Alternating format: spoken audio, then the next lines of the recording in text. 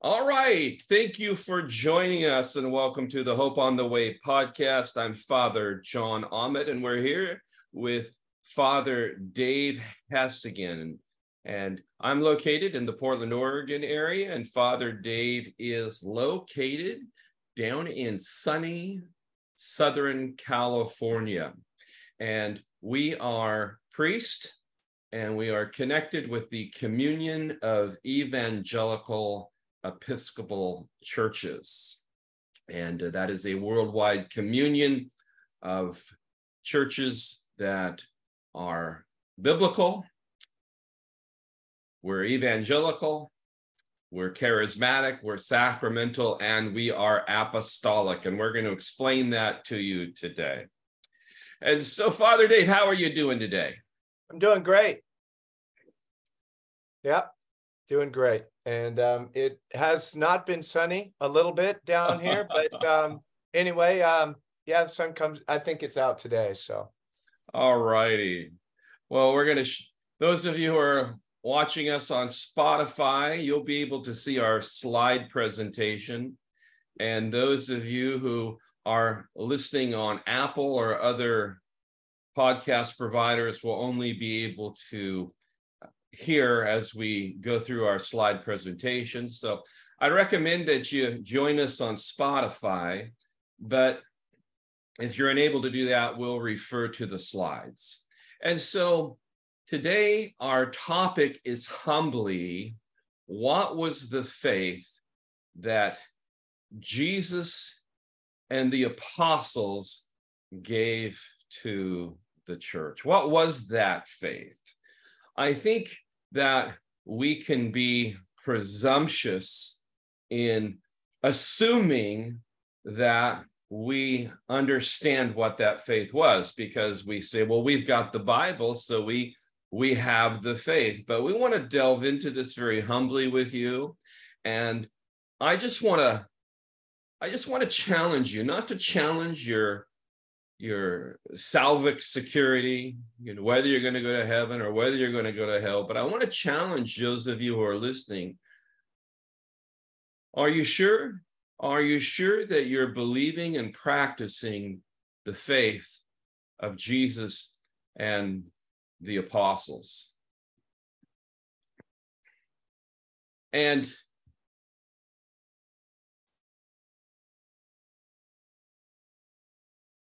in Jude chapter 3,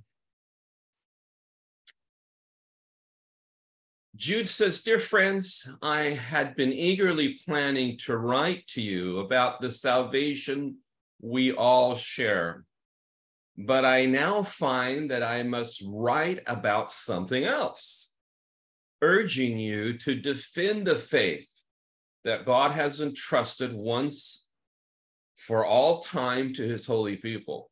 So again, what was that faith that was entrusted to the church? And are you really sure that you're fully believing, practicing, and defending it?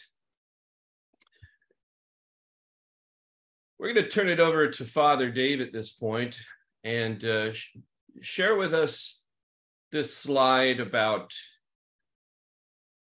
Irenaeus, who wrote circa 180, and what the church was going through at that time, and what Irenaeus appealed to regarding the faith. Yeah, well, yeah, just before I jump into Irenaeus's, some of his quotes, I think that what we see there in Jude 3 is that we have a statement that the apostles deposited a faith that was delivered once for all to the church. And, that means that when the apostles of the Lamb, the apostles and the Apostle Paul, when the apostles actually left the scene, they had given to us, to followers of Jesus for all generations, a complete deposit of faith. And so when we go to Irenaeus, And I'll just read a couple of his quotes. So who was Irenaeus? Irenaeus was probably the greatest theological mind and defender of the faith of the 2nd century. So literally he wrote about 100 years after the death of the Apostle John, the final apostle that we know lived probably into the 90s. And so about 100 years later, Irenaeus, who really was like a grandson, a spiritual grandson of the Apostle John through his connection with Polycarp, who was a personal disciple of the Apostle John. Anyway, he was a bishop, an overseer in the church in what is modern day France. So just to give an idea, and he wrote tons of things. But here's some of the things he said about the apostolic faith. I'm just quoting him. In this order and by this succession, the ecclesiastical tradition from the apostles and the preaching of the truth have come down to us. And this is the most abundant proof that there is one and the same life-giving faith, which has been preserved in the church from the apostles until now and handed down in truth. He goes on, it is not necessary to seek the truth among others, for it is easy to obtain it from the church. For the apostles, I love this, he lodged it in her hands most abundantly, all things pertaining to the truth, just like a rich man depositing his money in a bank. Therefore, every man who wants to can draw from her the water of life. Draw from who? The church at that time. True knowledge is that which consists in the doctrine of the apostles and the ancient constitution of the church throughout all the world. It also consists in the distinctive manifestations of the body of Christ according to the succession of the bishops. For by this they have handed down that church which exists in every place and which has come down even unto us. She, the church, is guarded and preserved. She is guarded and preserved without any forging of scriptures by a very complete system of doctrine. She neither receives any addition to, nor does she allow any diminishing of the truths which she believes. And it's those truths that Irenaeus is contending we received from the apostles. And just by way of context, by the 2nd century, even at the end of the 1st century, there were people who were claiming to be the true church. They were the Mormons, they were the Jehovah's Witnesses of their day. And by Irenaeus's time, these false church people, historians called them Gnostics, were claiming to be the true church, claiming to have the true teachings of Jesus and the apostles that were handed down to them. So in response to these, they weren't even heretics, they weren't even apostates, because most of them were never even part of the church. They were more like cults. And so in response to them, the church did 3 things. One, it began to officially organize what we understand as the New Testament. And by the late 300s, the church officially began to adopt lists of New Testament books, because certainly those New Testament books, which were either written by apostles or by people in close association with the apostles, those books certainly would contain the apostolic teaching of Jesus and the apostles. So they began to collect, and if you'd let me use this word, canonize scripture. And the canon is a Latin word which means rule, a rule of faith. The second thing the church began to do is to formalize list of bishops in succession.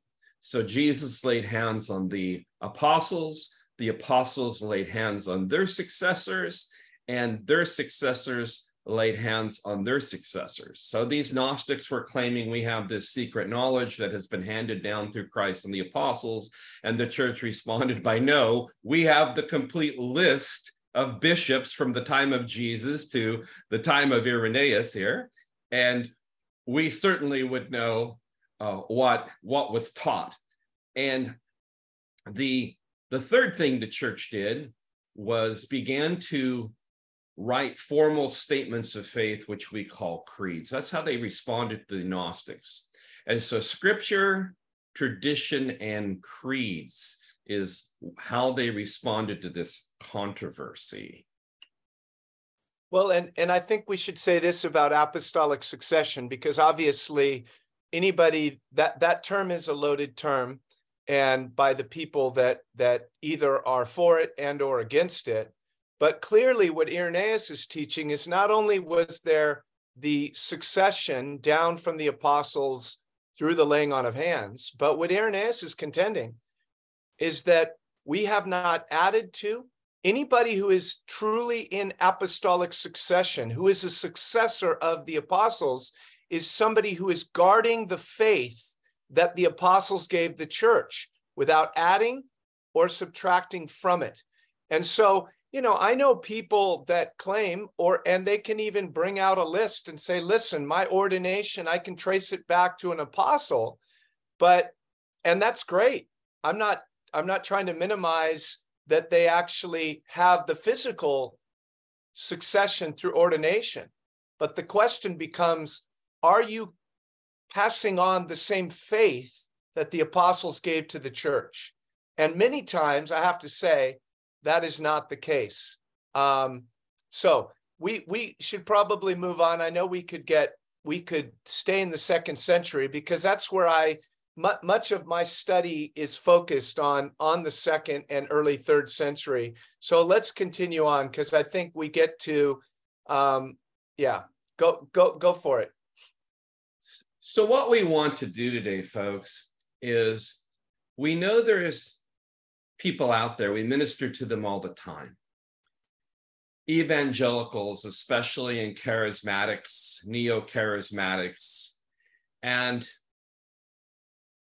they know something's wrong with the culture of the evangelical, charismatic, neo-charismatic movement. And especially in regards to teaching doctrine, teaching revelation about prophetic words and this sort of thing. And it seems to us that much of evangelicalism and charismatic spirituality has devolved into incredible individualistic practice of our Christian faith. And Father Dave calls it me, my Bible, and the Holy Spirit. There's the apostolic faith that was given to the church once and for all, according to Jude 3. And it seems today that we're operating in ignoring that apostolic faith, and we're operating in the realm of, hey, all I need is me, my Bible, and the Holy Spirit, and I can get it figured out, even if it's not what the early church believed.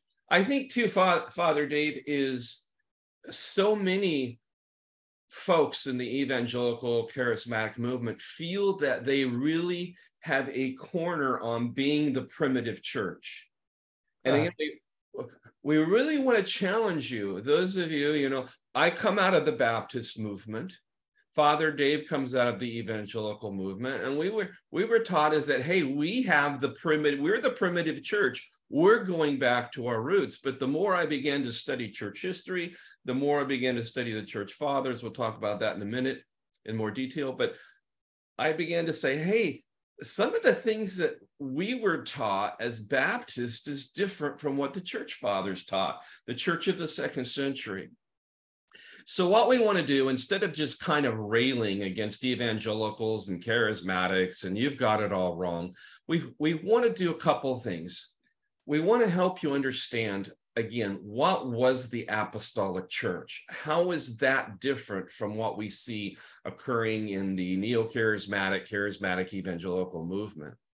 And we really want to ferret out this attitude where everybody feels that all they need to understand the Christian faith and teach it and understand it is that they just need themselves, their Bible, and the Holy Spirit, or their personal relationship with Jesus Christ, in disregard to anything else. So, Father Dave, what's wrong with this understanding?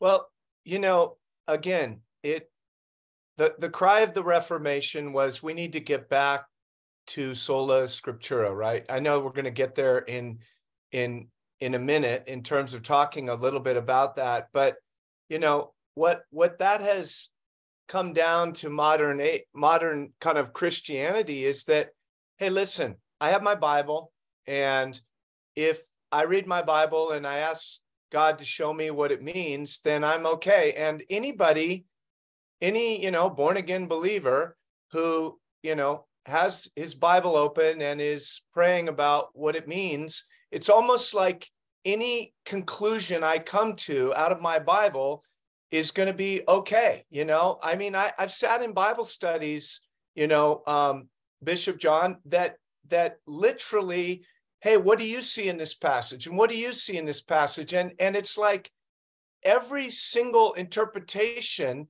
is viewed as equally legitimate, because, hey, we all have a Bible and we all have the Holy Spirit, and here's what I see out of this passage. And that would cause the early church, it would cause the apostles to roll over in their graves, and it would cause every early church writer. It's not simply that we have the writings of the apostles, but that we are understanding those apostolic writings the way that the apostles understood their writings.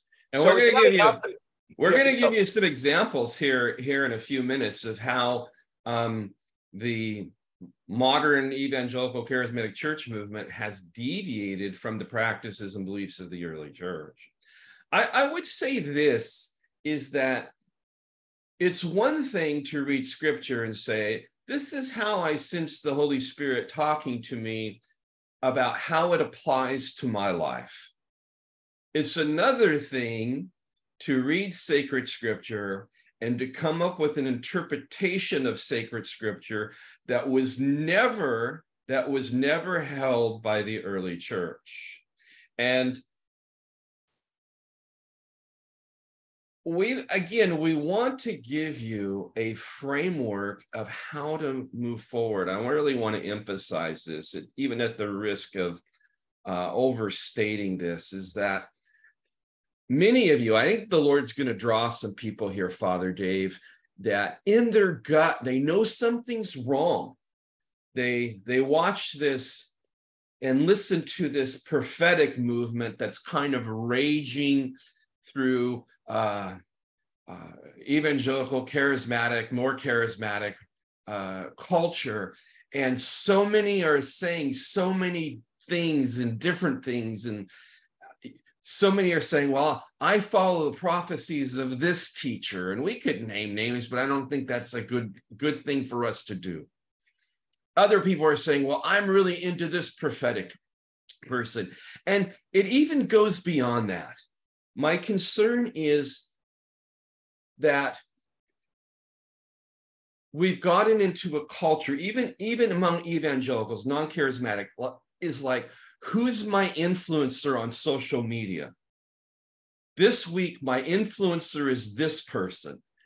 And 2 months from now, my influencer will be this person.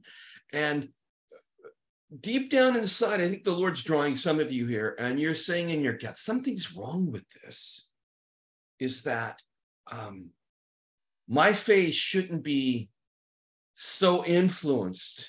My understanding of scripture shouldn't be so influenced by a prophet, by a social media influencer, because one will say, this passage of scripture means this. Another will say this passage of scripture means this. How can we know? How can we get beyond this? Me, my Bible, and what the Holy Spirit tells me. This personal revelation, this personal interpretation. Is there a deposit that Jesus and the apostles gave to the church where we can understand scripture by how they understood it? Well, and, again, I'm just examples this week are coming into my mind about, because it's not just, I think we can all agree that, wow, that can be dangerous when people are establishing doctrine with just them and their Bible. And again, Bishop John, I fully affirm that obviously when I open up scripture, somebody opens up scripture and I have a relationship with the Lord, he speaks to me about my life through scripture, by way of application. Yeah, and conviction. And I mean, my wife and I, we were talking just even yesterday about something that the Lord was really highlighting in both of our lives, speaking to us through his word, right? So that is not what we're talking about here. I'm talking about people that say, I have a new interpretation, or I understand this, or I understand that, these mysteries that have, and I mean, this has been probably the start of almost every cult in the history of the church.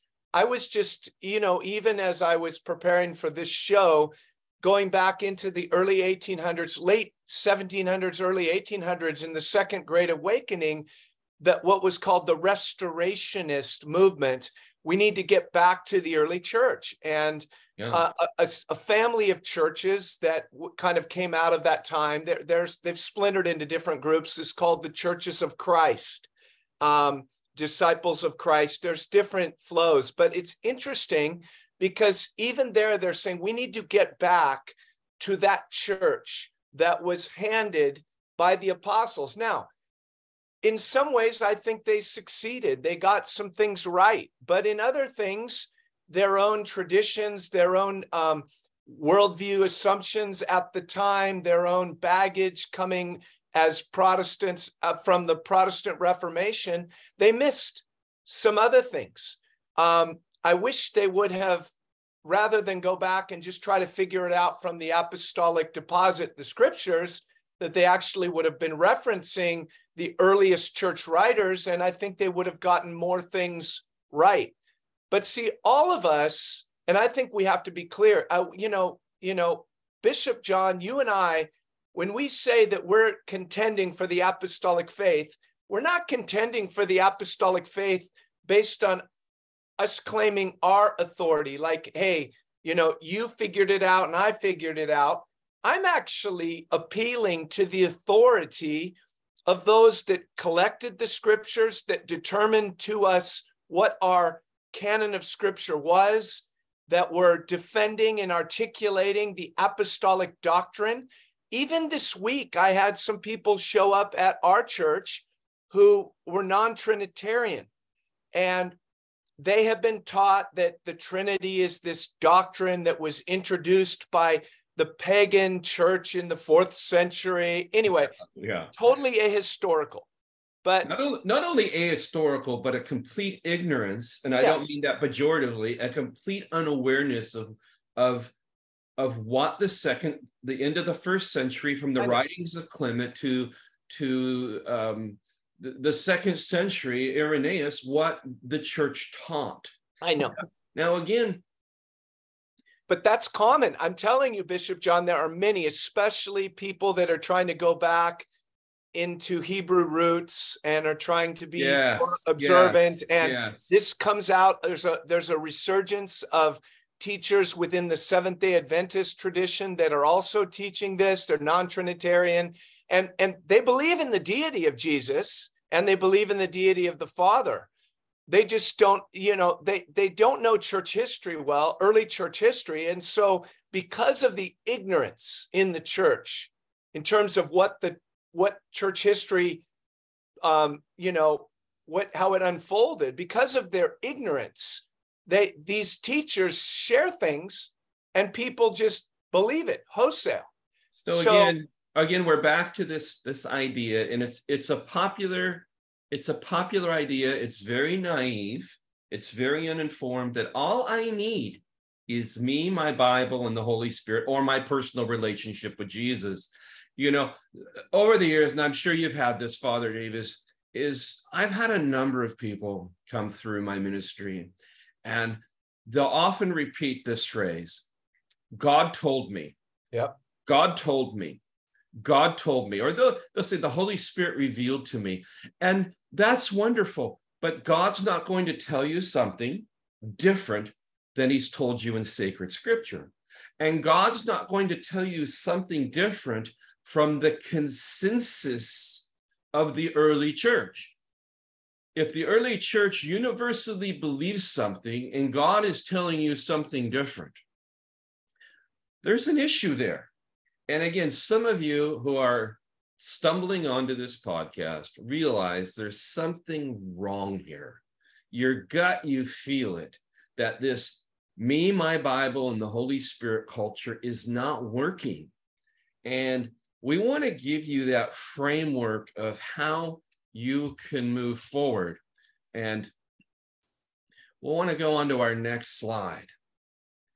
So again, the early church, in the face of a very vicious and nasty Gnostic controversy, they were, again, I don't mean to be pejorative, but just kind of trying to compare maybe apples to oranges, apples to apples in our day, is that these Gnostics were the Mormons, the Jehovah's Witnesses of their day. And the church defined what were the banks of the river of theological knowledge. So how do we know what scripture teaches? How do we know what we should believe? How do we know what we should believe about sacred scripture? How do we know what is essential to Christian practice? Is the early church, and Father Dave gave us those quotes by Irenaeus. So by 180, the church defined the banks of the river. They were the apostolic church. And by apostolic church, we mean the church that was founded by Jesus and the apostles, and the church, the first and second century church, that received the deposit of apostolic faith. And that apostolic faith is found in scripture, okay? And so that is the primary source of how we understand what Jesus and the apostles taught. We understand it because their teachings are contained in sacred scripture.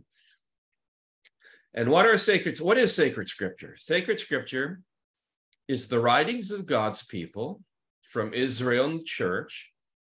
And these scriptures, these writings, were inspired and are inspired by the Holy Spirit, and they're recognized as canonical by the church. This is important. They're recognized as canonical.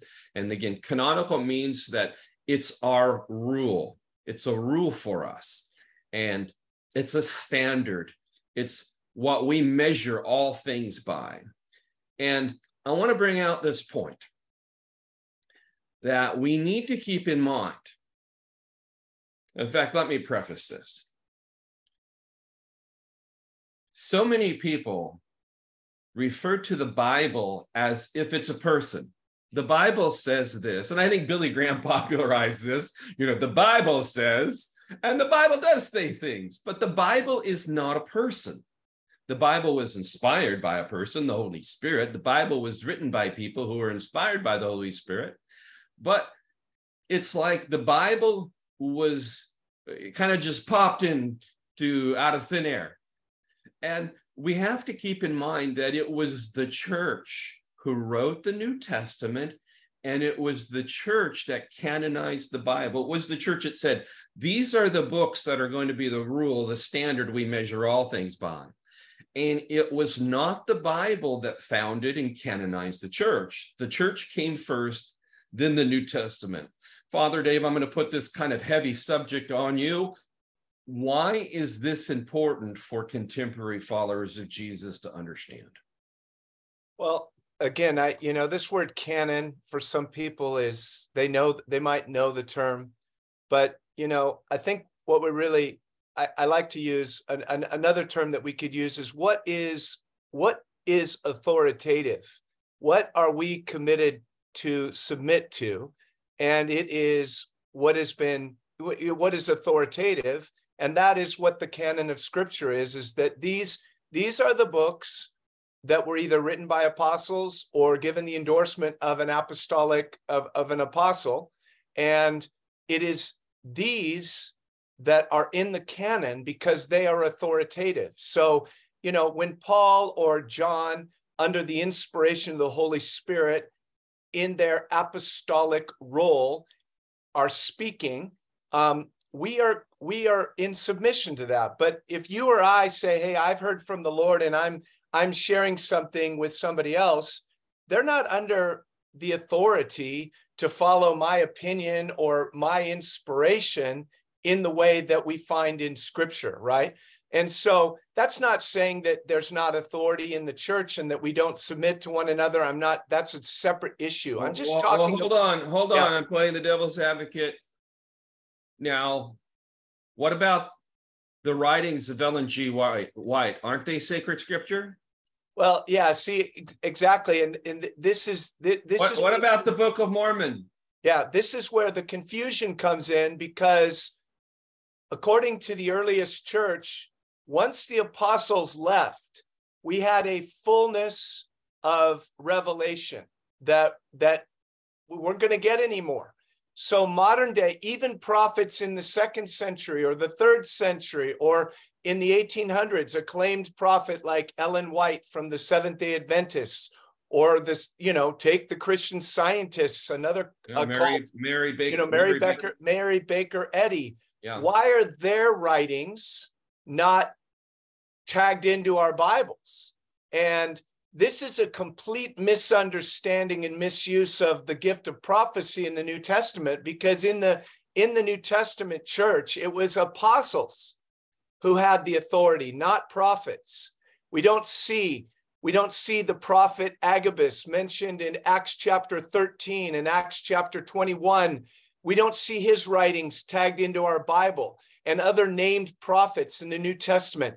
Only do we see that they were gathered and submitted themselves to the apostles' teaching, right? All right. What about? And so that's a misuse, actually. So, and the scripture says that the church was founded on the apostles, prophets with Christ as the chief cornerstone. So yes. You're wrong, Father Dave. Prophets are the foundation of the church. You have to obey the prophets. Yeah, well, again, there's one verse in Ephesians that people try to use to elevate New Testament prophets to the same level as apostles. And that just, we don't see anywhere in the New Testament where it says, and they devoted themselves to the teaching of the apostles and to the New Testament prophets. That one verse in Ephesians, I actually taught on it because all of the apostles, John, Paul, for example, were prophets, were prophetic people.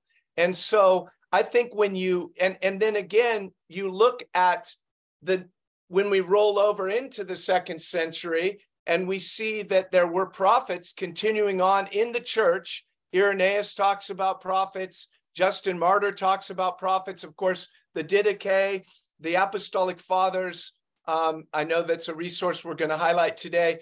They talk about prophets that existed in the church in the 2nd century. And guess what? They're not establishing doctrine. They're not bringing up new revelation. That wasn't the role of the New Testament prophet. So anyway, the Greek in that passage in Ephesians could be the apostles who are prophets. And that is exactly how I exegeted that passage. I said, listen, we're talking about when the apostles who received their revelation prophetically in dreams, in visions, as the Holy Spirit spoke to them and gave them inspiration. And so again, that is the only way that you can understand that Ephesian that Ephesians verse that is talking about the authority of the apostles and the prophets. And one of the standards for accepting a book as canonical that the church used was their association to an apostle, not a prophet. Well, and of course, what did Paul say? And he's writing, he says, in the church, he has appointed first apostles and second prophets, right? And then it goes in and talking about shepherds and teachers and, those with different gifts. And so again, those should be viewed as ministries rather than ruling offices, because the offices of the church are overseer, elder, and deacon. They were never the governing offices of the church were never prophets. Never prophets. Sadly, today, this is a huge problem in the charismatic church, because there are many prophetic voices that are misusing the prophetic gift. I don't question the prophetic gifting that many of these men and women have, but when they are establishing doctrine or defining doctrine, yes, or telling us what a passage of New Testament scripture means in some novel way, they're interpreting scripture in a way that is novel or whatever, they are misusing their gift. I'm sorry that, they are, and this is rampant. I mean, I'm thinking right now of a modern day prophet who has said he has new insight into what the seven spirits of God are in the book of Revelation. And he got this, he claims, by revelation. And I'm sorry, but he is outside. This is cultic. This is how cults begin. When a prophetic man or a woman says, I now understand what this passage means. It is an abuse of the prophetic gift. And I think that a lot of people are asking this question, Bishop John, where do I go for a reliable guide? Where do I go? And I get it. I see why people are running to the Reformed churches, because they took a snapshot in around Calvin and Geneva and the Protestant Reformation, and they stick there. That's their, they don't change much, but unfortunately, they've only taken a snapshot in the 1500s or the 1600s, right? This is a good segue to move on to another feature of the riverbanks. Again, what Father Dave is saying and what we're saying to you who are listening to us is that we understand you're probably listening to us because you know that there's something wrong here. There's rotten fruit that is going on. Is that one person has the Bible, another person has the Bible. We all have the Bible, which was given to us by the church. Yet many are interpreting that Bible in a way that the early church never interpreted. They're adding or subtracting. And so it's important for us to understand that the church gave primacy to scripture because it contained apostolic teaching. It's one of the features of the riverbank. Now, I told you all that I was a Baptist, and I appreciate the Baptist. And in many ways, if someone said, Father John, you're a Baptist, I go, okay, I don't refute that label. If you want to label me as a Baptist priest or something a little strange like that. But as a Baptist, it became apparent to me that it wasn't enough just to have the scripture, because one group, and we're going to get into this, one group would say, we have the scriptures, and they would interpret it one way. Another group would say, we have the scriptures, and they would interpret it another way. And so let's just use for right now, the Mormon Church, the Latter-day Saints. They say, oh, we have the Bible, but here's how we read it. And the Baptists would say, well, we have the Bible, and that's not how. And so how do we interpret the scripture? is that we need to have another feature on the banks of the river of theological knowledge. And that feature is what we would refer to as we have to understand the beliefs and practices of the early church, what Father Dave calls the early apostolic deposit. Now, I want you to hear me. Scripture has supremacy. Scripture contains the apostolic deposit. But recognizing that Scripture does have primacy, that it was inspired, recognized as inspired by the Holy Spirit, by the church also gave us this thing which we refer to as tradition. For instance, in John 16, 12 through 14, Jesus says, I still have many things to say to you, but you cannot bear them now. When the Spirit of truth comes, he will guide you into all truth. So were the apostles guided into all truth, Father Dave? Yes, they were. Absolutely, 100%. For he, the Holy Spirit, will not speak on his own authority, but whatever he hears, he will speak, and he will declare to you the things that are to come. He will glorify me, and he will take from what is mine and declare it to you. So, question. What did the early church think about John 16? Let me say one thing about John 16 is that it was universally believed that that promise was given to the apostles in the first century, not to Christians throughout all of church history. So it's not that God can't lead us into truth. I believe that the Holy Spirit leads us in our lives. But the promise that we would be led into all truth, infallible truth, right, was given to the apostles themselves and not to the successors of the apostles in the second century or the third or the fourth, that it was given to the apostles of the Lamb, the apostles in the first century, which is why, what you do not see in the second century church is you don't even see the term or the title apostle really being utilized anymore to describe church leadership. They let that title go. They believed that they were carrying on the apostolic ministry, but in order to give deference and honor to the original apostles, they said, we carry on in apostolic succession, but we are not apostles, and they did not use that terminology. No, you're wrong, Father Dave. You're wrong. The Scripture clearly says we have to have apostles. It's there in Ephesians. There must be a new apostolic reformation because we lost the office of apostles, right?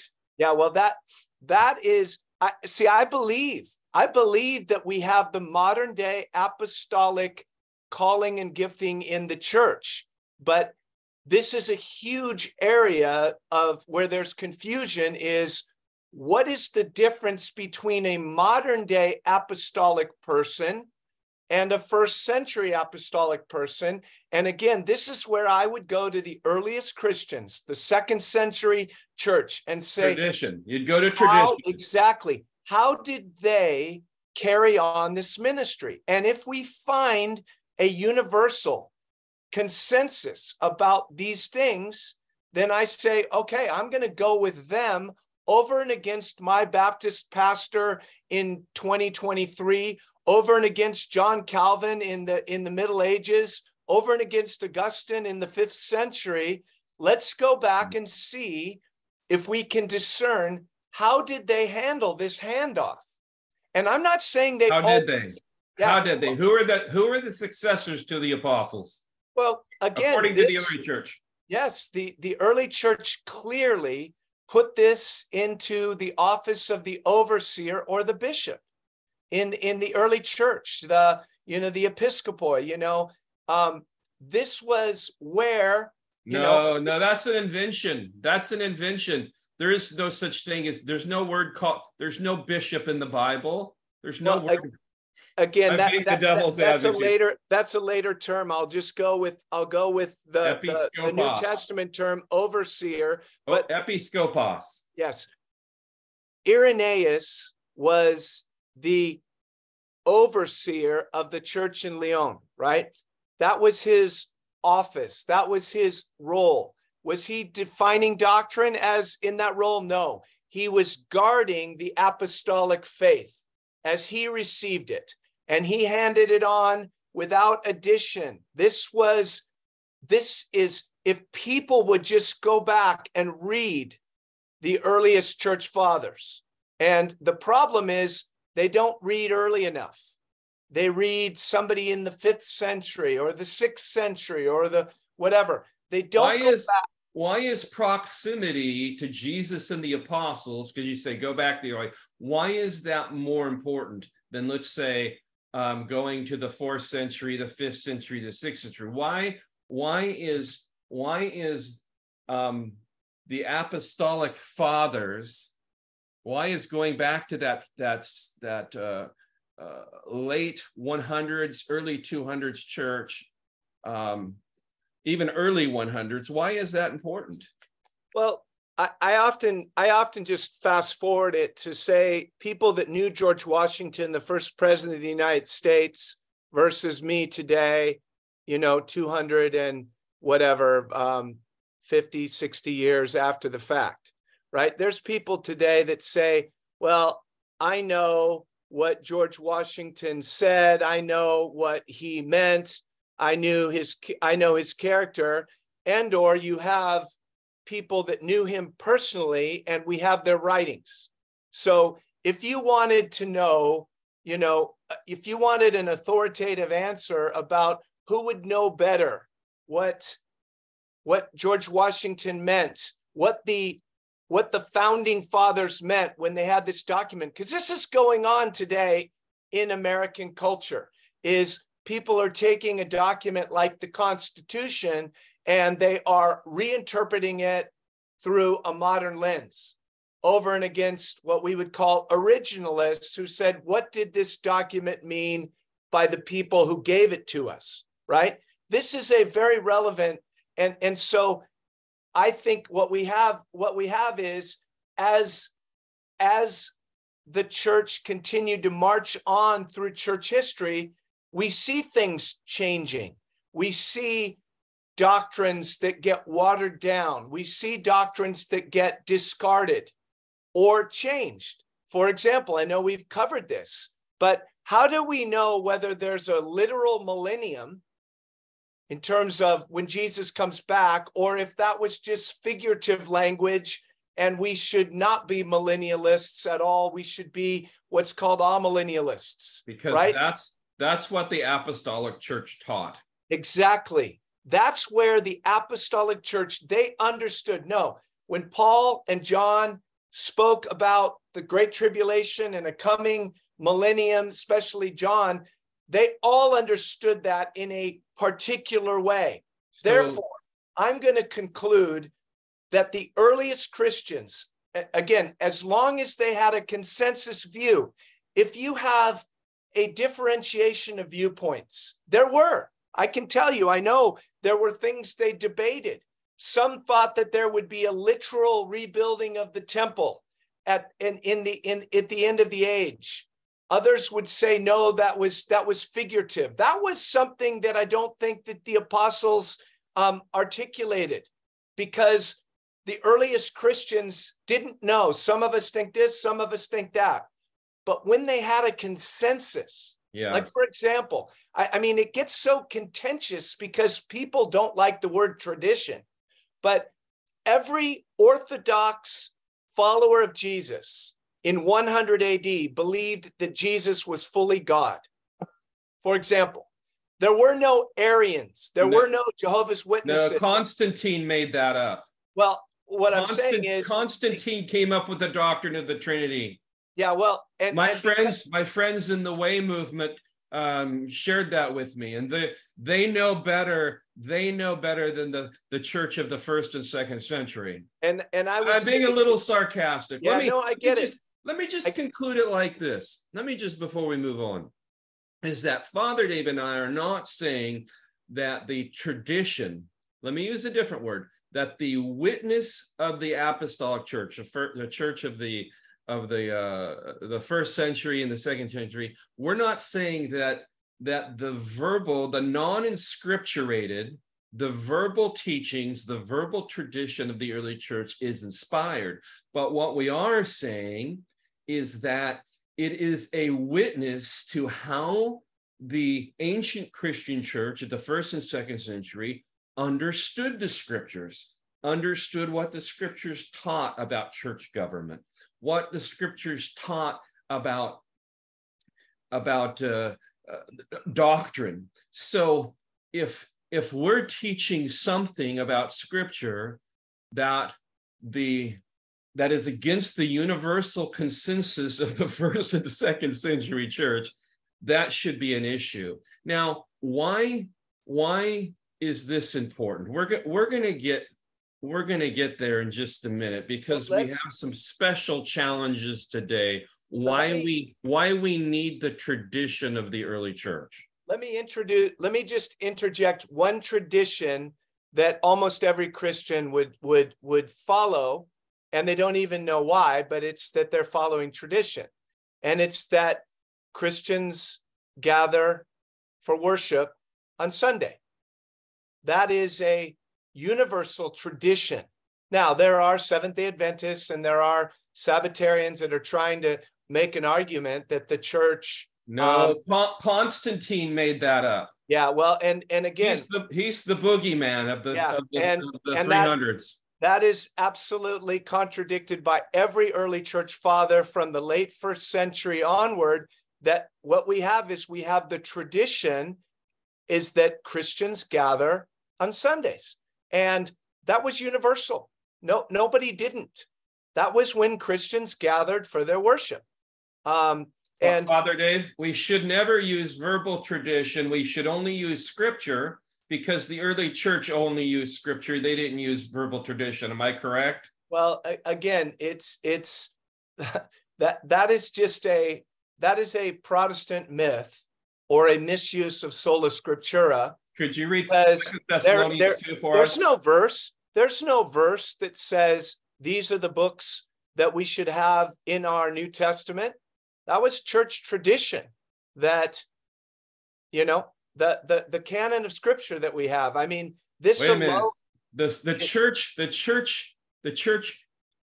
it was the church who gave us the Bible and not the Bible who gave us the church. Exactly. So what you're saying is that we should pay attention to what the early church taught about apostolic tradition, some of which is in scripture. I want to read 2 Thessalonians 2:15, where Paul says, brothers, stand firm, hold to the traditions you were taught by us, either by spoken word or by our letter. And so, is it wrong to assume that not all apostolic tradition was inscripturated? It's absolutely the case. And of course, one of the reasons that the canon was needed was because there were all sorts of people claiming, well, this is an epistle of Paul, and this is another gospel, and whatever else. And so the canon actually emerged to protect the apostolic faith. But it is true that there are practices that we do not see, for example, any commandment in apostolic documents about when we should fast or how we should fast. There are biblical passages that say they will fast, but I'll tell you right now that the entire early church had a tradition of fasting that you see all throughout the church. This would be an example of something that they were given by apostolic tradition that was oral, because we see it in their practice. And fasting before Easter was probably the earliest, am I right? Well, it was fasting on Wednesdays and Fridays, and fasting before Pascha, before Easter. Yes. Those were the two traditions that we see that were deposited in the church. So we have the supremacy of Scripture. Scripture is the apostolic teaching, but we also look to the writings of the early church, how they understood scripture, how they understood the practice of our Christian faith to help us interpret scripture. And we're going to see why in just a minute when we talk about the progressive church. And the other two banks of the river inform our understanding of scripture and our understanding of tradition, but they don't trump it. And that is reason, the collective reason of the church, not just your reasoning, Father Dave, not just my reasoning, not just John Wesley's reasoning, not just Calvin or Luther's reasoning, but the collective reasoning, how they thought about the beliefs and practices of what it means to be Christians. And so the church, through its collective reason over the ages, has through the guidance of the Holy Spirit used our critical thinking faculties to help us practice our Christian faith. And I give a couple examples here on this slide. For instance, the study of apologetics. And we know that Justin Martyr was probably the first apologist of the known in the early church. But another example is Sunday school. Father Dave, you know we don't have Sunday school in the Bible,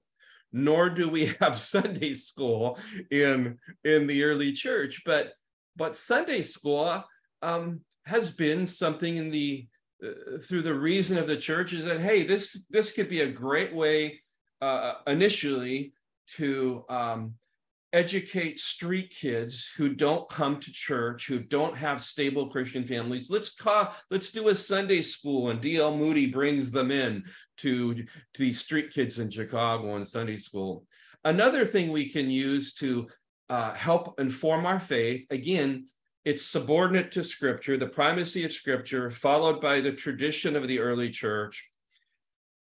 And then the collective reason of the church is also the collective experience of the church. And this is especially pertinent to revivals and renewals, is that throughout the ages, the Holy Spirit has been encountering with the church in its experience, its collective experience.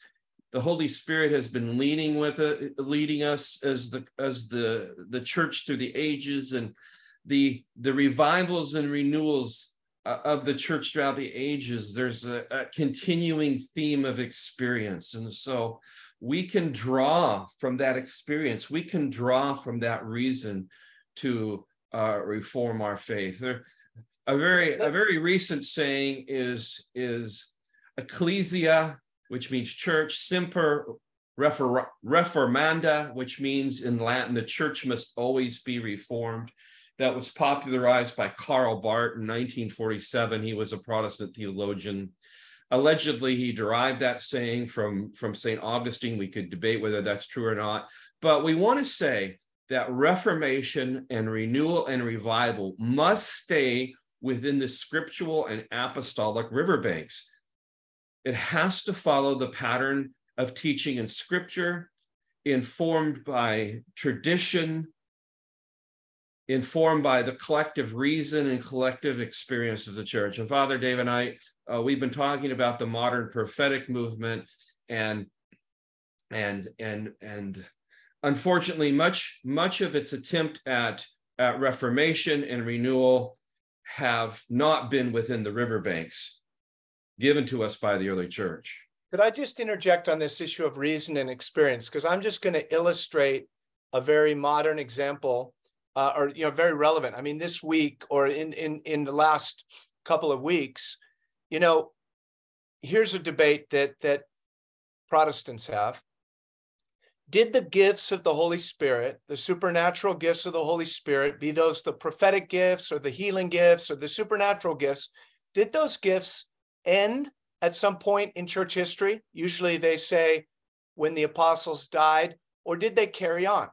So I'm going to use my reason.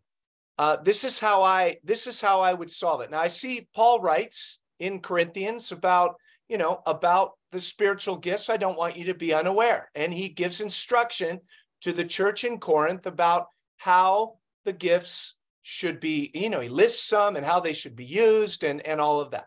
All right, so here's me using reason.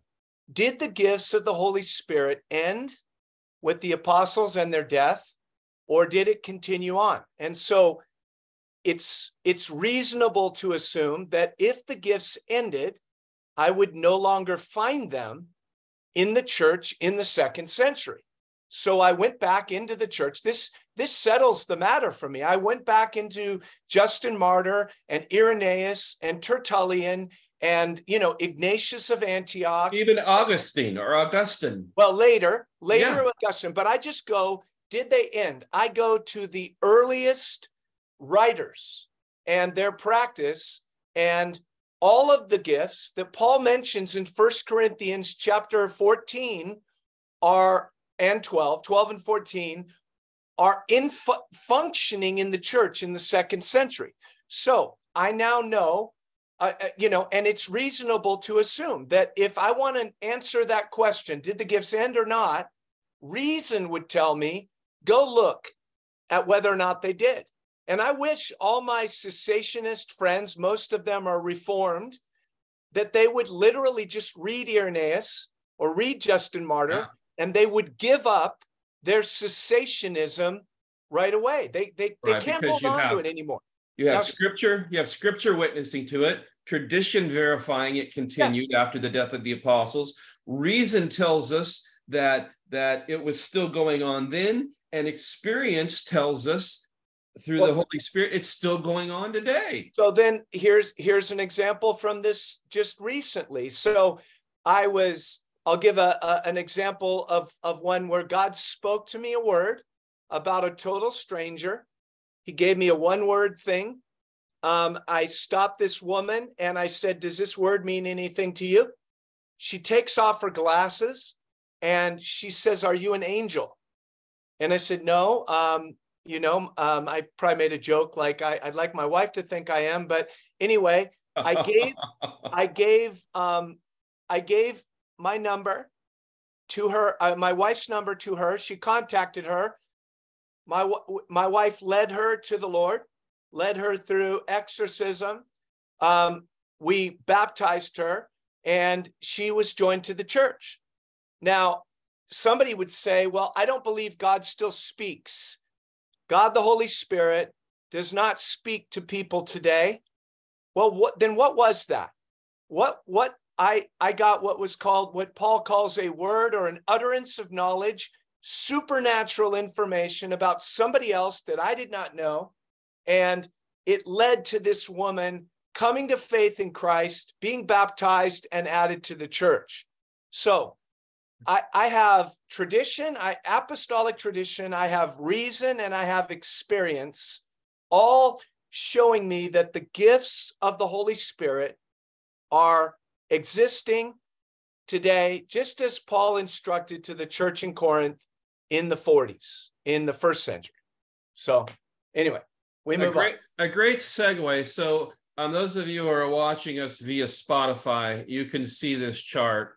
But again, how do we understand the authority of theological knowledge in the church? I have these flow charts here. Here's how it doesn't work. It doesn't work that tradition, reason, and experience have primacy over scripture. That's not how it works. Okay.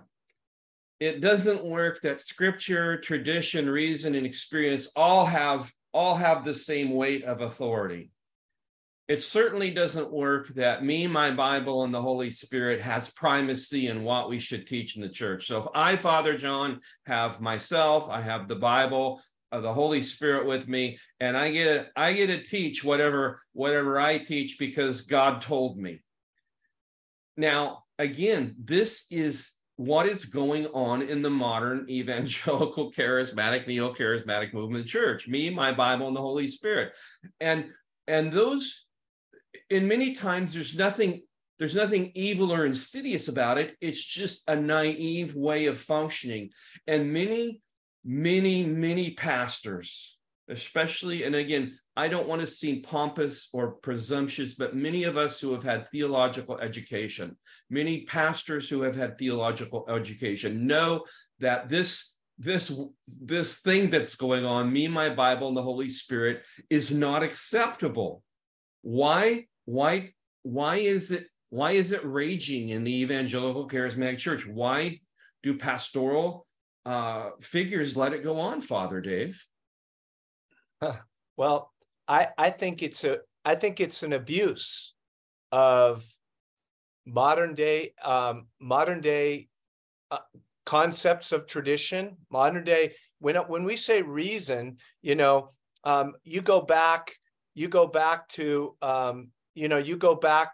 let's just take John Wesley, who came up with this fourfold kind of understanding.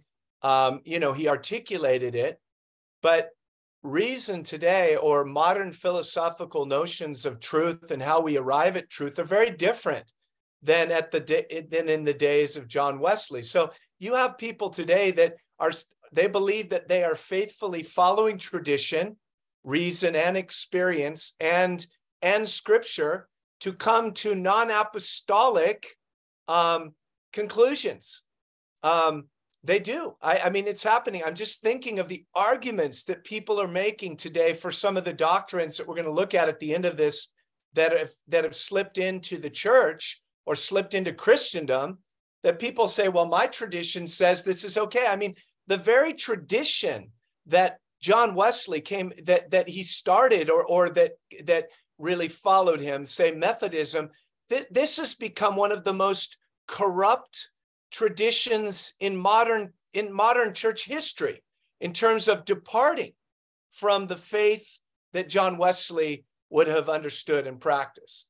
So anyway, let's continue. I know that we've just probably opened up some more can of worms there, but let's go on with the notes. I think that's where we're headed. We have to examine those people which are calling themselves the church today and are not using this riverbank that was given to us by the Apostolic Church. And here's the correct flow chart. Is number one, the primacy of Scripture.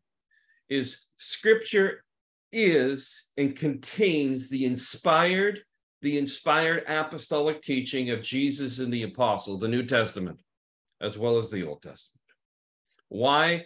How do we know Scripture is Scripture? Because the church, guided by the Holy Spirit, told us it was. That's how we know. The church's consensus was this is Scripture. Underneath that, our understanding of our practice and beliefs about God, our beliefs about Scripture, is guided by the beliefs and the practices of the early church. This is early apostolic tradition. And again, its proximity to Christ and the apostles gives it weight and authority. Because the successor of John the Apostle would know what John the Apostle believed in the millennium, like Father Dave was saying. Now, under the beliefs and practices of the early church, then we can be further informed, not in contradiction to, but further informed by the collective reason and the collective experience of the church, as Father Dave elegantly developed for us with the gifts of the Spirit continuing today.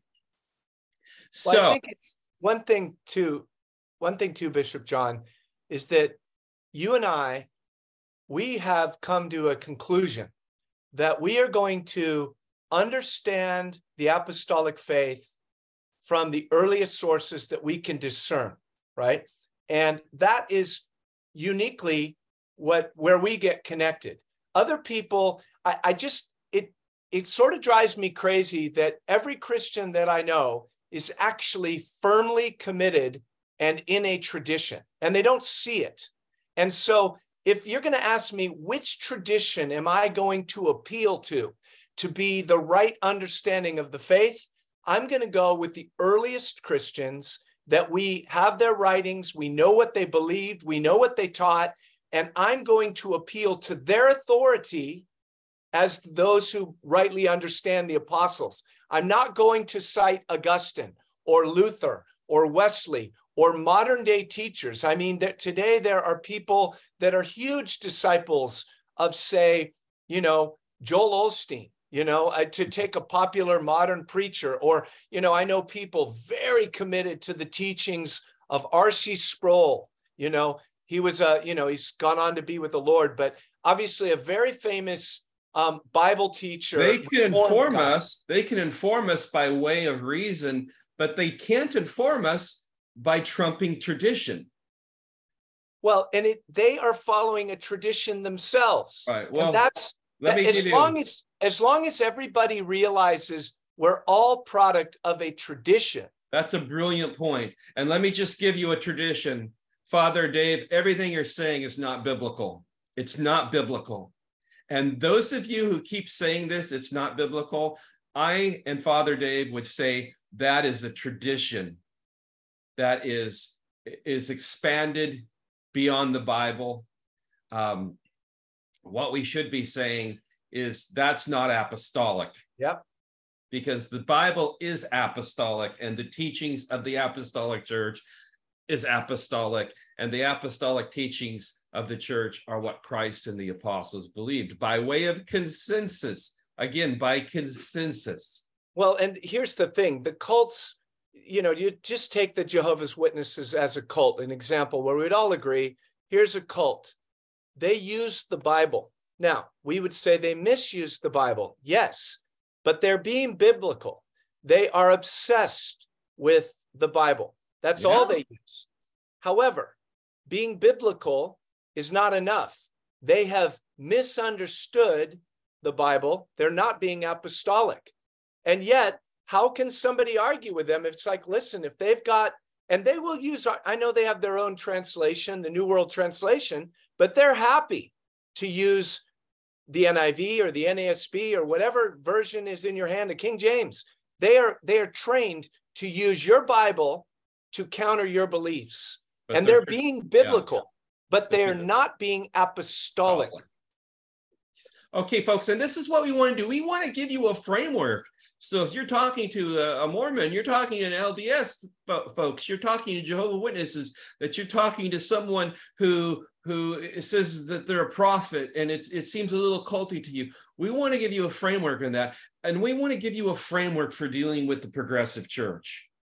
And we want to examine just briefly with this fourfold riverbank of Scripture, the primacy of Scripture, informed by the traditions of the Apostolic Church, guided by reason and experience, is that Scripture and tradition have primacy, not experience. The apostles were led into all truth. Now, one of the issues we have today is that which is called the progressive church. Recently, I saw a video, a little reel, a little 90-second reel where a young man in his 20s approached a liberal woman, not that matters whether she was a woman or a man, but a liberal woman Lutheran pastor who was at a rainbow and LGBTQ rally, and he began to challenge her on the passage of 1 Corinthians. I think it's 6:9. I don't hold numbers very well in my head. Is it 6:9? 1 Corinthians 6:9, Father Dave? Yeah, yeah, the numbers, but where Paul clearly says forbids homosexual practice. And she says, well, I'm not going to talk to you about that now. He goes, well, do you believe the Bible? She goes, of course I do. I'm a Lutheran pastor. And so the issue we have is that when we're referring to the Jehovah's Witnesses and Mormons, they were never part of the church. Joseph Smith was never a Christian pastor. The teachings of a guy named Russell, who inspired the Jehovah's Witnesses, he was never a pastor. But the progressive church at one time was fully connected to the church. They were mainstream Protestants. And this progressive movement has crept into the Roman Catholic Church as well. So you have, as Father Dave says, you have the same Bible, but people who are calling themselves the church interpreting it in a way that was contrary to the teachings and early practices of the Apostolic Church. Let's take same-sex marriage. I had a young person scream at me when I had to tell this young person, this person was a new believer, and I said, I have to tell you that you can't marry someone of the same sex. God's love forbids this. God in his love has forbidden this. And this person said to me in a loud voice, in hysteria, if it were wrong, God would have told me. Now, this person was using experience to validate something that was clearly against scripture and against tradition. And I said, God has told you. He's told you through sacred scripture and through the tradition of the early church. It's never, ever been acceptable in the history of the people of Israel or the experience and history and practices of the Christian church and their understanding of the scripture that same-sex marriage, that same-sex intercourse was ever allowed. Another one that's even more fermenting today is transgenderism. We've heard many people say, well, I feel I was born in the wrong body, and we know God doesn't make mistakes, so I must be a woman, I must be a man, I must be queer, I must be binary. From the very beginning, God said that there were only two sexes. This is the witness of sacred scripture, and it was the continuing consensus of the early church throughout history. And these are two examples of how the progressive church, if we want to even give them the label of church anymore, because they're certainly not the apostolic church, they've abandoned the apostolic teaching. This is an example of subordinating scripture and tradition to experience. In fact, we have one church, one progressive church, whose slogan is, God is still speaking. You know, at least there's some honesty there. This church that uses that slogan, God is still speaking, is that they acknowledge, well, at one time, God seemed to say that this was wrong, same-sex marriage was wrong, that it was forbidden by the apostolic church, but now God is still speaking.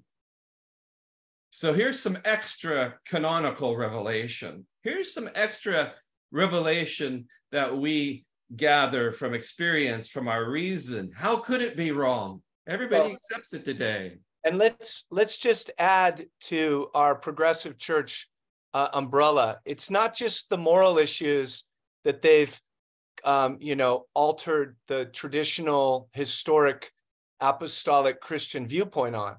They, by and large, progressive Christians no longer believe that salvation is found in Jesus alone. Many of them are universalists now. They no longer believe in the authority of Scripture, although they'll use Scripture to try to justify their beliefs. They've come along and changed many different historic doctrines and understandings. And so in the name of we're progressing, they just continue to evolve. And the question becomes, obviously, Bishop John, when has somebody walked outside of just error into heterodoxy and or apostasy? And I can tell you one, I'll name him because I know him personally, and I knew him back when he was still a part of the church, but a man that walked from evangelicalism into progressivism and is now an atheist, is the son of the well-known Tony Campolo. If you remember that name. Yes. Very popular teacher and preacher, especially back in the 80s and probably even into the 90s. Yes. Very, very popular teacher who himself, in the end of his life, embraced gay marriage as somehow acceptable. But his son, Bart, is no longer even a Christian. He claims to be an atheist today. He just kept marching and I know him personally. I know the doctrines that he was jettisoning along the way, right? And so when I have to say, Bishop John, I live in an area where many people that I started with in evangelicalism, guys who went to seminary and Bible school with me or at the same time that I started in ministry, are no longer Orthodox Christians. They've embraced universalism. They no longer believe many of them in the progressive church no longer even believe in the historic understanding and doctrine of the atonement. They've come into all sorts of strange ideas about the atonement.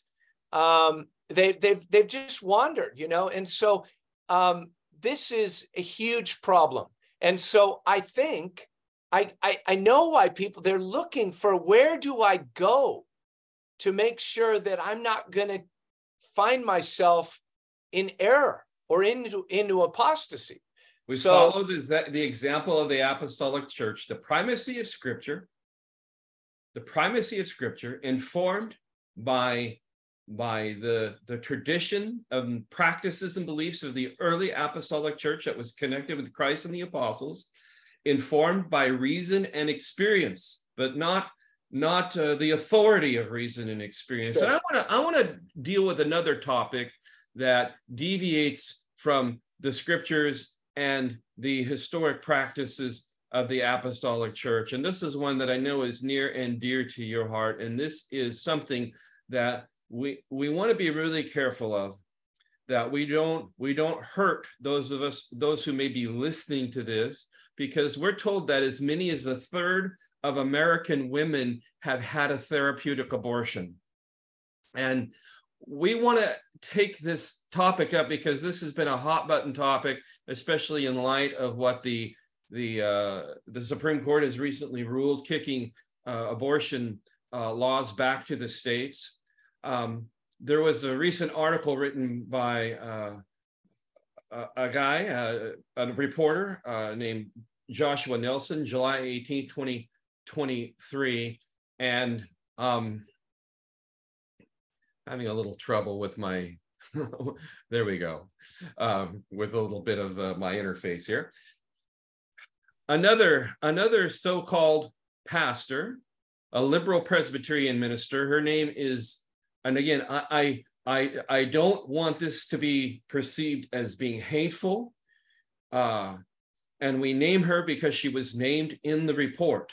So we're not trying to dox her. We're not trying to hate on her. In God's mercy, may he have mercy on her and lead her to the truth.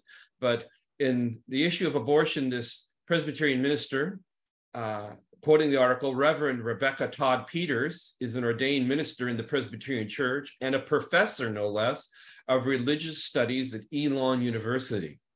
Peters' other work includes the Abortion and Religion Project.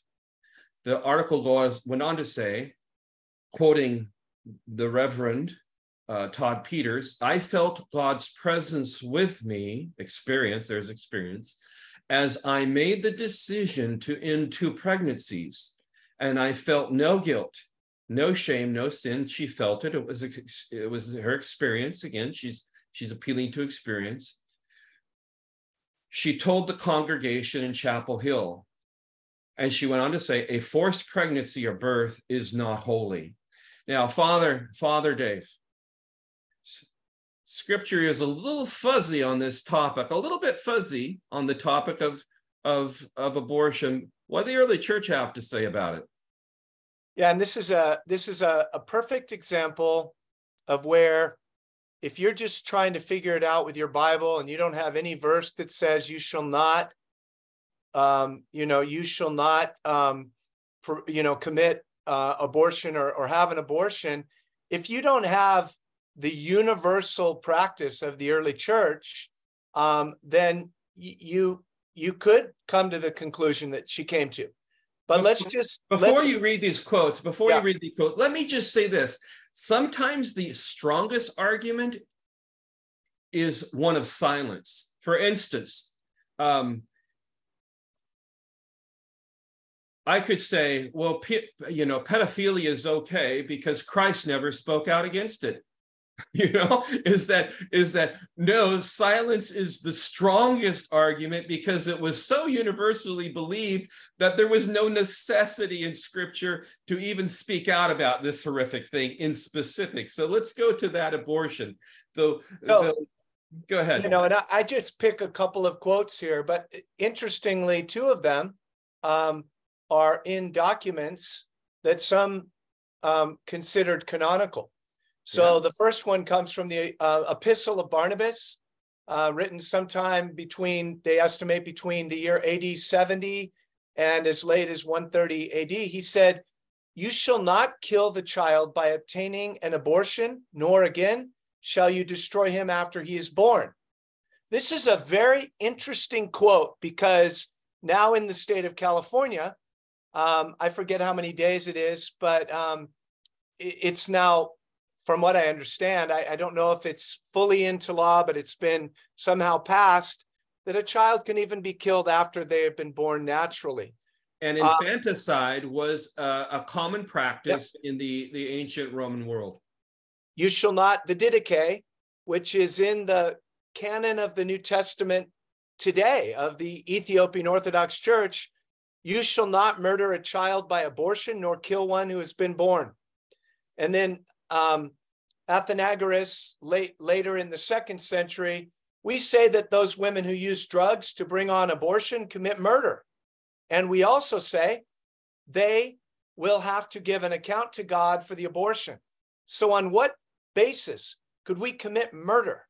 For it does not belong to the same person to regard the very fetus in the womb as a created being and therefore an object of God's care. Yet, when he has passed into life, to kill him. We also teach that it is wrong to expose an infant, and for those who expose them are guilty of child murder. So, when we who are apostolic say that abortion is a form of murder, is there forgiveness for those that have committed abortion? Absolutely. Just as there is forgiveness for those that have committed murder in another sense, those that have committed adultery, those of us that continue. I mean, there is forgiveness. But for those who are calling abortion somehow allowable, or God would lead a woman or a family or whatever to do this, is a total betrayal, and it is not Christian. It's not Christian in any way, any sense or form. Anybody, I would look that woman in the eye who claims to be a minister, and I would say she's an apostate. She's not a Christian. She's masquerading as one, and she needs to repent. That is what the entire early church, this is not Father Dave's opinion. This is actually what the apostolic churches that were founded by the apostles taught universally. There was no, hey, the church over there in Alexandria, they're kind of soft on the whole abortion thing. They have a different view. No, there was no Christian that held a different view than this view. So sadly, this was a view that Christians throughout history, all different factions of the church, were in uniform about. It's only been really in the last 100 years that people who profess to be Christians have claimed that somehow abortion is allowed. All right. I mean, we could spend hours on the abortion topic, and we know it's a hot topic. And if like Father Dave said, if you have had a therapeutic abortion, there is forgiveness. There is forgiveness, especially to those of you who are misled. Your pastor said it was okay. Your church said it was okay. But I can tell you, Christ and the apostles, it was not okay. It was equated with infanticide. Now, I'm sharing with you stuff that Father Dave and I used to believe. We used to believe this stuff until we connected with apostolic teaching.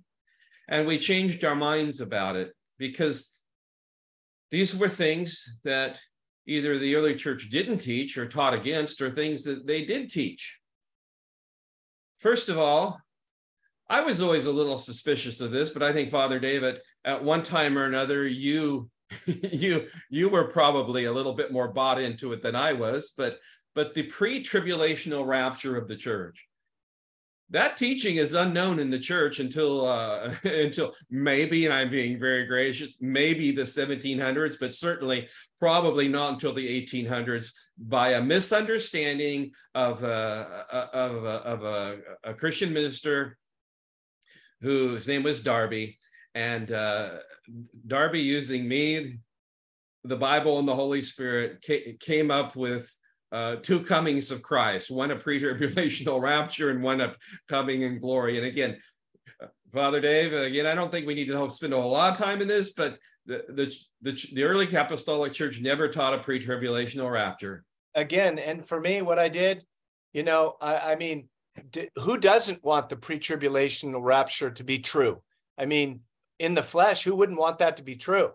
But when I marched back into the 2nd century and I read the writings of the earliest Christians, every single one of them that spoke about the Great Tribulation has the church enduring and standing in faith during the Great Tribulation, not being secretly raptured out. So I had to submit to the universal teaching and understanding of the early and apostolic church. Now, this word is not used in Scripture, but the early church definitely taught a sacramental view of the Eucharist and baptism, that they were not mere symbols. They were not mere symbols to the Apostolic Church. The Apostolic Church regarded the Eucharist as the body and blood of Christ. As you even read sacred Scripture, it's obvious in 1 Corinthians 10 that Paul views it as the real presence of Christ. Apostolic succession, this is one that really was difficult to me. And I was a Baptist, and you're a pastor if you want to be a pastor. Who's to tell me I'm not a pastor? I don't need someone to lay hands on me and confirm me as a pastor. God told me I was a pastor. And so this idea of apostolic succession, of ordination by the laying on of hands, a charismatic sacramental deposit of anointing from Christ to the apostles, from the apostles to their successors, which we call overseers, episkopos, bishops, and down the line. Church government, we've already talked about the episcopal system, the episcopal system of the church, based on the word for overseers, episkopos, episkopos, seer, like a scope, is the early church government was episcopal. Again, we could flesh that out, but there wasn't an independent church movement in the early apostolic church. Those that did go independent were apostates. I'm not saying if you're in the independent church movement, you're apostate, but we've changed our mind about this. Amillennialism, I was never there, but Father Dave was an amillennialist, which he denied the millennium. And then he read the church fathers, and I'm sure there's more to the story there, Father Dave, but we're both now premillennial. Why? Because the Bible speaks of a real millennium, 1,000-year reign of Christ, and the earliest writings of the early church fathers testify to a coming millennium. Cessationism, we've talked about that, and that is the view that was raging in 20th century fundamentalist, and I don't mean that pejoratively, evangelical Christianity, that the gifts of the Holy Spirit died with the last apostle in the writing of Scripture, clearly not believed by the early church. Now, I would say, let me just jump in on that, because, obviously I was in churches that were charismatic, even from the time I came to Christ, and ones that were not. But clearly the dominant teaching that I was getting was if it wasn't a hardcore cessationism, it was more or less a practical cessationism. I was never instructed on the gifts of the Spirit, how to receive them, how to grow in them, how to, administer them, whatever. So, but again, it was reading, I'm like, okay, I'm going to go and submit myself to what was the universal understanding and practice of the earliest Christians in terms of how I'm going to understand Scripture. And I found, without exception, they all believed that the supernatural gifts of the Holy Spirit were continuing on in the church. And therefore, okay, I need to correct that. Anyway, so continue. And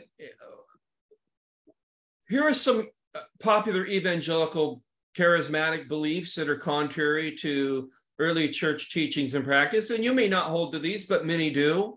The first one we talked about over and over again, which is me, my Bible, and the Holy Spirit. This is a misunderstanding of sola scriptura. And I want to say to our Lutheran friends, there's some very good Lutheran friends who are not liberal. So I did mention a liberal Lutheran pastor, but there is a very, very strong and faithful Orthodox branches of Lutheranism. And I just want to say is that to my understanding, Luther himself did not use the term sola scriptura, and Luther never said tradition wasn't valid. What Luther said is that tradition can't go against the obvious reading of sacred scripture. Is that Luther held the primacy of scripture. In a former podcast, Father Dave and I fleshed out the doctrine of preterism, is that all of the signs of Christ coming have already been fulfilled, usually by the Jewish, they teach the Jewish rebellions, especially of 70 AD.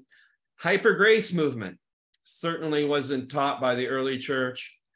The prosperity movement, certainly not taught by the early church. In fact, if they had any kind of movement and they went one way, it would be more the poverty movement. The independent, self-started church movements. Again, we're not saying that you're out of the faith if you're in an independent, self-started church, but that was not the apostolic pattern of church planting, is that, hey, well, God told me I'm a pastor, I'm going to go start a church. Well, let me just say, too, how I addressed that in my own life. I realized that I was a part of a tradition that was more or less an independent, self-started church. That's where it was a church, and it was founded actually in Division, and it became a very big megachurch where I lived. And when I saw how unprecedented it was to be a part of a church like that, I actually sought out to be connected to a historic apostolic line of churches that goes all the way back to the beginning.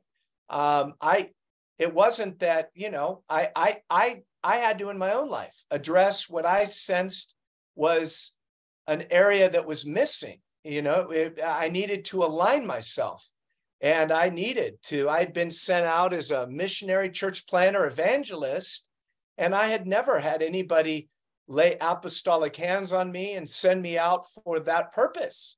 And so that's how our Archbishop, Bishop Wayne, that's how I found him, is I was looking for somebody that could anchor me into more or less the historic apostolic line of churches. Anyway, so I just wanted to say, what did that look like in my own life in terms of how I addressed it? No, that's good. That's good.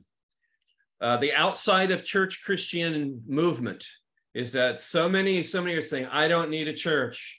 I can just have a Bible study with a couple people and that's it. I've had Christians tell me all churches are man-made. They're started by people. It's like, where are you getting your history? Is that Christ and the apostles founded the church. Rebaptism, very popular today. I've met people, man, they've been baptized 7, 8, 10 times. That was unheard of, unthinkable in the early apostolic church. And I will never rebaptize somebody who's been baptized, in a Trinitarian way. But what I will do, if somebody says, well, my baptism was very meaningless or whatever, I said, okay, well, let's have a time, we'll get together and we'll activate your baptism. We will call into the present the things that I believe were either deposited or God intended to deposit in you, in your baptism. We'll lay hands on you. We'll release the gifts of the Spirit. We'll anoint you with oil. And I will, so I realize there's many people that don't have experiences of baptism that really carry the fullness of what the early church had with baptism. And so, and we do something similar every year. We renew our baptismal vows. So again, there's ways to get things done that are in accord with the practice and teachings of the early church. And there are some things in the life of the church, again, where the early church was a little fuzzy. There was not a universal consensus. But again, what we wanted to do in this podcast today, folks, is we wanted to give those of you who knew that this me, my Bible, my personal relationship with Jesus Christ and the Holy Spirit is all that I need to practice my Christian faith. The last thing we want to do is sow doubt in your mind, to discourage your walk with Christ. What we've tried to do is give you a way forward. There are banks of this river. The Apostolic Church gave us these banks. The primacy of Scripture, informed by the beliefs and practice of the early church, we call it tradition. If you don't like that word, don't use it. It's the beliefs and practices of the early church that were connected to the apostles, and informed by the collective reasoning and experience of the church as the church has interacted in a spirit-filled way. And so I'm going to give Father Dave the last word. We've been going for almost 2 hours, if you can believe that, but such an important topic. If you have any questions for us, you can reach out to me at the Hope on the Way podcast. At hopeontheway.info, all one word, hopeontheway.info. You can reach out to Father Dave at the Joel 2 Generation Podcast. And or blog. You know, we have both a blog and a podcast, and, you know, which is a great way. And, you know, I have to say, you know, Bishop John, just kind of in closing, is that I would challenge anybody to go back. I know that you, I don't know if you want to share your version, but I would challenge anybody to get a copy of the Apostolic Fathers. This is a version by a guy named Rick Brannon. You have one, what's the name of the guy? Holmes. And, you know, to read through, these are mostly the 2nd century fathers, you know, really writings from about the year 70 AD until about the year 130 is really this kind of period of time. And just look at what the church believed and practiced in the very beginning, what they taught about, how they quoted the scriptures, how they're very biblical. You know, they're always quoting the scriptures. They even say that you can establish almost the entire text of the New Testament just by the quotations from the early church fathers. And I would challenge anybody, you go back and take any doctrine or practice that you have and see if it is in line with what the earliest Christians believed and practiced. And it's very encouraging when you see, oh, wow, I really was carrying out the convictions of the early church. But then it's also disturbing when you realize, oh, my idea about that was very different. I mean, today, for example, there's a huge resurgence of people that are trying to follow Jewish law and the Mosaic law and follow the Sabbath and Jewish dietary laws. I want to tell you right now, the entire early church had a universal view about those issues. All right. And I'm just going to leave it there. Good food for thought. Yeah. And I'd love to flesh this out more. And we want to encourage you is we're holding up these books here. You can find this content free on the internet, but actually getting a book like this is that the Apostolic Fathers in English makes it more readable, because most of the stuff free on the internet is written in very archaic English. And this will definitely help you. A book like Apostolic Fathers in English, or what Father Dave has given us. Well, we're at the 2-hour mark, and so I want to just bless you in the name of Almighty God, Father, Son, and Holy Spirit. I pray this would encourage you, this would spur you on, this would give you a way forward.